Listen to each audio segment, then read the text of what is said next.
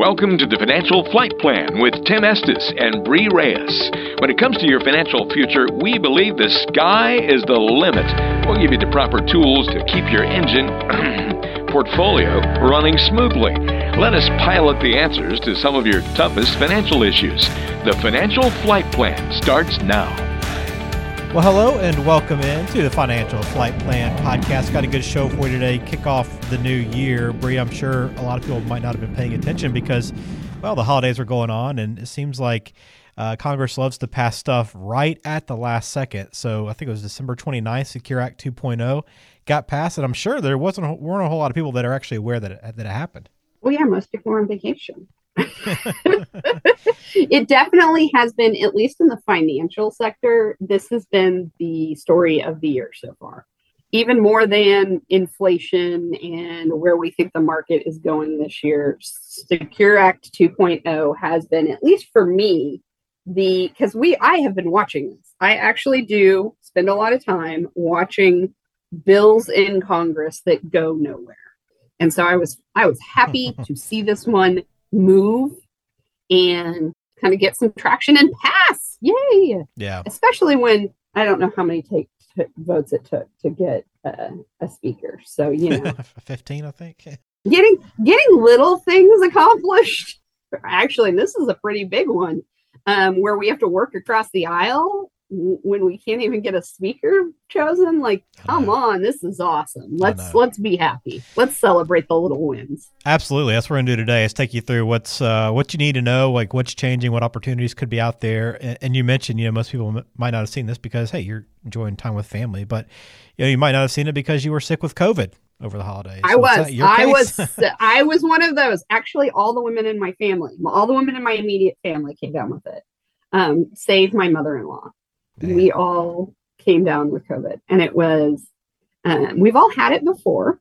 So it was my mother, Julie, my sister, Amanda, who was in, one of my sisters, Amanda. So my younger sister, Amanda, who was in from DC. My older sister, Amanda, stayed in Colorado, and she was probably smart for that.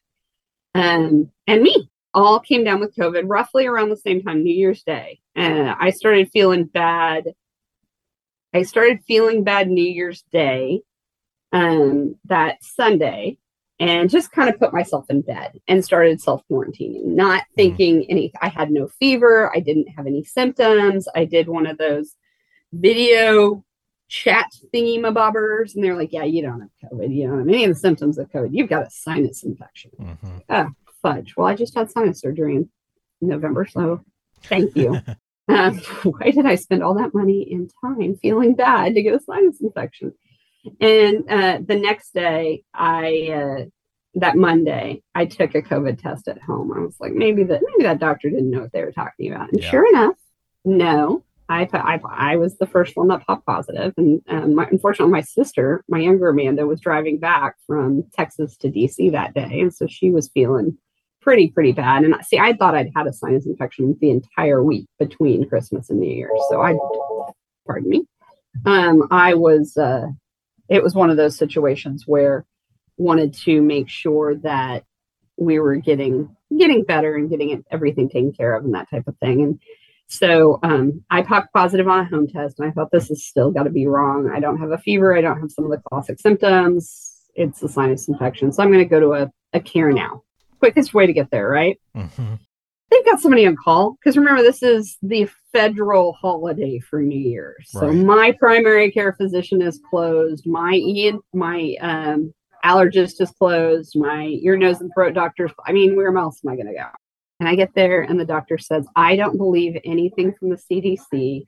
They've lied to us so much about the vaccines. I'll test you, but. And I said, okay, what do you mean, but? And he said, well, we'll just see once you get tested. And so, of course, I popped positive on the test again. And I'm sitting there just thinking, oh, great, I'm going to have a 5-year-old with COVID again. Yeah. Yay, fun. And we get the testing, walks back in. I was like, okay, so the antiviral medication that I've heard about, my dad had that killed it in one day, and he started feeling better in 5, and it was amazing and wonderful. And he said, yes, I don't trust the CDC. Remember, I don't prescribe that. Man. Go home and lay on a couch and drink some chicken soup and get Mucinex. And these two things I'm going to prescribe, which, by the way, you cannot find Mucinex. Finding Mucinex and NyQuil right now is completely impossible. The shelves are empty. I went to Walmart. I went to Target. Well, I didn't go. I sent my husband. He went to Walgreens and CVS. Luckily, they're all within a quarter-mile radius of each other. So otherwise, he would have killed me.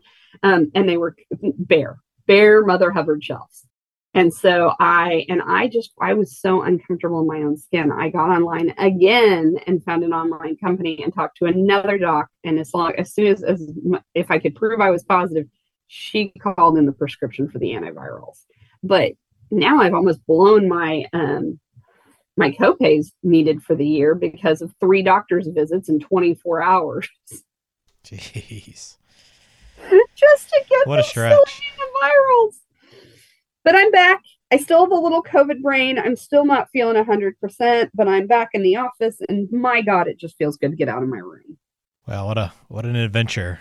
It was a great, hey, the year has got to go up from there, right? It's got when to. you spend the first week of the year in bed, hating the world, it has got to get better. Absolutely. Well, I'm glad you're feeling a little bit better, and hopefully this is your last bout with COVID. Who knows? I hope so. Who knows? At least I've got the antibodies in my body for a little while longer. Yeah, no question. All right, well, let's talk about the other big story of 2023 outside of your battles with COVID, and that's been the Secure Act, right? I mean, it's been, as you mentioned, a huge story, and especially with retirement planning. We had the Secure Act a couple of years ago. I guess it's 2020, so now 3 years ago. Yeah, both of them happened during COVID, and both of them happened kind of at a last minute. We're just going to slide this in under the wire situation. I know, and I remember last year that last time it was supposed to be like a big story for 2020. Like we had gone into that year anticipating, that being a big topic of conversation all year. Then all of a sudden, a couple of months in, that shifted and like Secure Act went to the back burner. Nobody talked about it. But here we are again for 2.0. So let's talk about some of the changes that are happening right now and things that people need to be aware of. Where do you want to start? Oh, let's start with the biggest one. I think this is the one that affects everybody the most, and this is the big change to required minimum distributions, also known as RMDs. What an RMD is, for those of us that haven't needed to take an RMD yet, it is the age that we need to start taking required minimum distributions out of our IRAs, out of money that has never been taxed. So IRA and 401k accounts. So this is huge. And so originally, a few years ago, it was 70 and a half, which no one knows when their half birthday is. That was just silly. And so they did decide to move it to 72 last Secure Act. And now we're at 73 starting January 1st, 2023. Okay. That's the new age. So we have an additional year to delay this year. And anybody who turned 72 last year in 2022, they still have to start. Unfortunately, they still have to take their RMDs. But for everybody who is going to turn 72 in 2023, we get to wait until next year. Yay! So this really impacts folks born between 1951 and 1959. Okay. And then the next thing about RMDs, which is crazy, is that the penalty for missing a required minimum distribution used to be 50%, 50%. So let's say you were supposed to take $20,000 out of your IRA for a required minimum distribution, which is a pretty common amount, and you missed it, you would have had to send Uncle Sam $10,000 as a penalty, not in any way, shape, or form to help your taxes, a pure penalty. They decreased the penalty, which is fascinating to me because this is actually a line item that penalty is a line item in the federal budget. So to decrease it and to accept less money is really, really fascinating to me. We'll see how this works out for them. So now the penalty is 25% rather than 50%. And if you correct the past due required minimum distribution and pay the taxes on it within 2 years, they're also going to drop the penalty down to 10%. So this is the federal government having a revenue stream and shooting itself in the foot. We'll see how well this works for them. Yeah, that one's really surprising to me because you rarely see them make it easier financially for people. It seems like there's usually more restrictions or more penalties put in. So that's refreshing. I don't know if having COVID and that type of thing made changes to this, but this is very, very interesting to me because the government makes billions of dollars on that penalty. So to lose that money is just fascinating to me. New year, new government, I guess. There you go. I don't know. We're in a deficit. Maybe they just think money's going to start raining from the sky. Maybe. A la Cloudy with a chance of meatballs. Or they're growing money trees. I don't know. All right, what else we have? Or the world is ending faster than we think. Yeah. They've just given up. Could be. That could be the case. Qualified charitable distributions. We've been doing some of these for some of our clients. And the best thing about a qualified charitable distribution is if you have to take a required minimum distribution, or you're 70 and a half or older, you can end up giving money to charity. This time they're actually starting with a one-time amount of $50,000 adjusted for inflation every year, up to $50,000, to a charitable remainder trust or a charitable remainder annuity trust or a charitable gift annuity. These are all new. Previously, with qualified charitable distributions, it had to be money coming directly out of your IRA. You had to be over required minimum distribution age, or it went directly to a charity. You couldn't have any control over it. Where if it's a charitable remainder unit trust or a charitable remainder annuity trust, we've got a little more control. So this is kind of an interesting idea. I'm waiting to see how this is all going to roll out. Congress is great about putting things in place that no one actually knows how it's going to work. And this is one of those. And I'm a little bit like, okay. And they've also made an expansion of the type of charities that can receive this. And any amount that you do counts toward your annual required minimum distribution if applicable. But it can't be to all charities. They still have a role in charities. And then the next thing that I love that is big for me and for everyone who is not R&D age or not worried about required minimum distributions, it's Roth savings are getting a boost. Nice. Starting in 2023, employers can offer workers the choice to receive their vested matching contributions directly into their Roth account. So it'll grow tax-free. Also, Roth contributions to simple and SEP IRAs are now allowed. Yay. So excited about that.